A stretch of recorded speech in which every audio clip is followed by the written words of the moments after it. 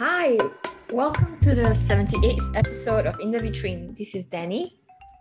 And this is Nadia. And today we're going to be talking about a recent project that I presented as part of a Stubborn Bloom. And it was part of a creative residency that we did with the National Library Board of Singapore, where we looked at their archives and things in the Asian Film Archive and the Oral History Archives to kind of unearth narratives around 1990s teenhood in Singapore. So our presentation was called Elizabeth's Diary, Teenage Love and Life in 1990s Singapore. Why Elizabeth? It was just a name that we came up with that we thought suited. Maybe it was like a teen name that we might have heard quite often in the 90s. And of course, as a young person, you probably would be called Liz, or do a cute graffiti looking font in your diary that says Liz's things. So it really came from that. And for the first project we did on home economics, the imaginary protagonist was older, so we called her Lucy. It was like quite an old school name. So that's where it came from. Yeah, I think it's nice to have these ideas of like a person behind it. So like as an entry point, it's not like this macro history. You immediately are drawn to the fact that it is a micro history. It can be quite whimsical. It can be very personal. So that was really nice.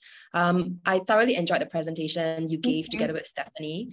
And, it was so rich in visuals. Like we could see all the materials that you had drawn from the archive. And I thought that you were so familiar with everything that you were showing, and you could just talk about, how you encountered the material, what your initial thoughts about them were. And then I also enjoyed how you drew then threads across all the things that you picked out. So could you tell us about, that process a little bit? Yeah, thank you, Nadia. I think that the process was over 6 months. So we began, actually, when we first shared this research with the National Library, like internally, they did mention that it was interesting how for a fictional project, we did look a lot at statistics and like government pamphlets and things. And I think that really just shows how, lived experiences are often reduced to this very factual information in the archive, like it gets kept in that way. And it's really personal objects and diaries or that give us an actual understanding of the humans that lived at that time. So we looked a lot at these statistics and things to just kind of understand what Singapore was like in the 90s. And of course, many people talk about how fast things change in a city. But at the same time, there's these big macro narratives that actually are still around and have not changed so much. For example, arts and design education in the 90s was really like very foreign and not something that you would expect your kids to do or push your kids towards doing. And then I think today as educators, we can see that it's changed, but it's still like not like, oh, I'm gonna be an artist or a designer when I grew up as a child. That's not still the primary things. So that was very interesting to see. And of course, what I was most drawn to was the fashion material. So magazines, and I looked a lot at this magazine that is defunct now, which is called Go magazine. Have you come across that before?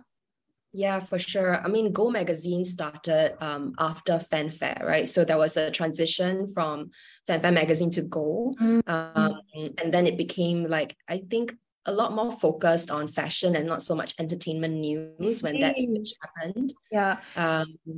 And so one of the first, like we did this like genealogy of teenage protagonists in the 90s, like that were in books and plays and TV shows, that there was a lot of teen protagonists in these artistic products. And in the teenage textbook, actually, one of the plot points is that I think one of them wanted to be a model in Go magazine or was a model in Go magazine. So Go magazine was actually mentioned there. And then they did the agony aunt column format for in the book, and that was all, of course, present in all these teenage magazines. So yeah. So the whole project also started because, as I mentioned in the beginning, the Y2K phenomenon, or like aesthetic, has become very prevalent in the past few years. And it's really interesting because if you think about it, it's like to young teenagers, this just seems like a retro style, but to us it was like a lived thing. And obviously we didn't call it Y2K at that time. The last time I heard Y2K was like in the 90s, and it was about it was only in 1999 where we were thinking about the millennium bug, and then the 2000s. Yeah.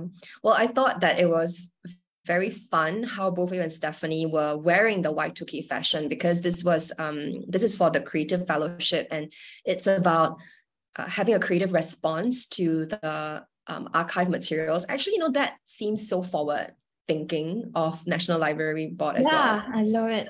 Like, well, there is the archive, and like, not just doing proper traditional historical research, but like, how do we understand it in a creative way? I thought that was so wonderful. And the two of you really took what you saw from the magazines, and I think created something that feels very on the nose. Like, you're picking out themes that you are finding in the research, but also with a touch of humor, right? Yeah, I think there is this like earnestness in the 90s, or like at least in the millennial generation, in the way that we present aesthetics or communicate. Whereas now like younger Gen Z people have a lot of like what's it called? Like a bit of sarcasm, or like like a bit like, yeah. And then we were a lot more earnest, and like I really remember the 90s as being like really goody new prints, and like quite not positive, but like yeah, when you're a teen you don't necessarily realize like what's going on. Like I had no idea we were in the middle of the Asian financial crisis, as a young person.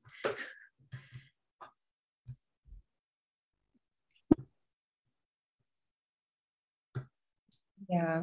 So I think my internet connection was unstable for a while. But yeah, but I think, this idea of how there's this sarcasm in the current like Gen Z kind of, I think the vibe is sort of like an ennui, like a little bit bored.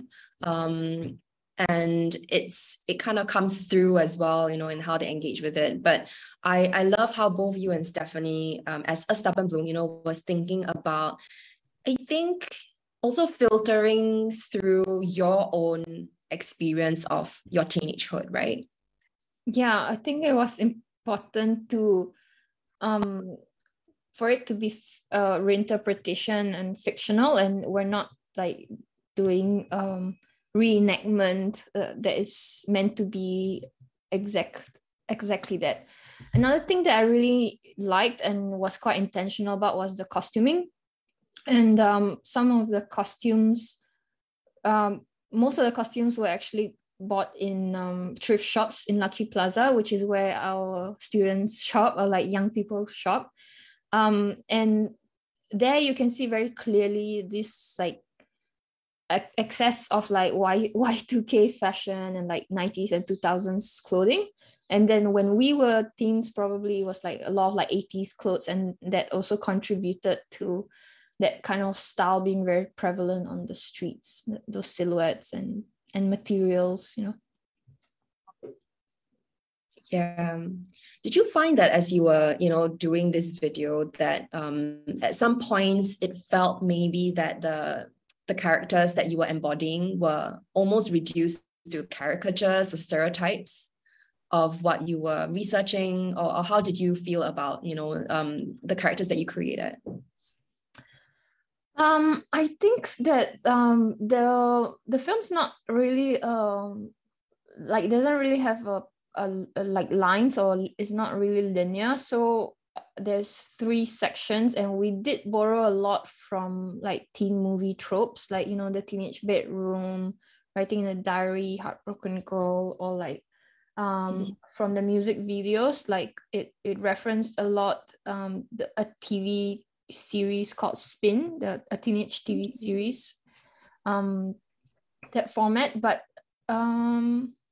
yeah, so again, it wasn't really a reenactment because we're not teenagers. We don't have that exact gesture. So there was a bit of that play and kind of like trying to recreate these tropes, but as like adults. Yeah, I think one of the really fun things that you guys talked about was like how to expand on the research you've done, the methodology, and what more that could be in the future. And one of the things you brought up was like oral history interviews. Oh, yes. And I think that was fascinating to think about, like the question about, what is like your number one question that you will pose to your interviewees? Yeah, I thought it was a very cool question because when we were looking at the oral history archives, there is not a lot after the 90s, and there's definitely not a lot, as in like the people who get interviewed already like older people, and you don't really catch them at that formative stage of teenhood, and maybe we could have caught like a young I don't know, like a young playwright or a young fashion designer before they became what they are. And I think one of my answers to your question on the spot also was that I would ask them more about things like geographies where they occupy, like where do you hang out, where do you buy things, because the city changes so much here, and Orchard Road changes so much, and things that were around in the 90s are no longer around, or they don't look like or feel like they used to. Yeah, I'm so excited about the film. When is it gonna be ready and like shown? We would like to find a good place to premiere it. So maybe I don't know which film festival we'll try, but it's currently still like in bits and pieces. We have like 2 days full of footage that we need to edit and edit down. And I actually edited the trailer myself, so it's not like the best form that it could be at the moment. But it already looks so promising. So excited to see it, and good luck with the editing. And I think that's it for this episode. If you like what you listen to, please subscribe to us at In the Vitrine in any podcast channel. And you can also follow us at Fashion and Market on Instagram. Thank you. Thank you.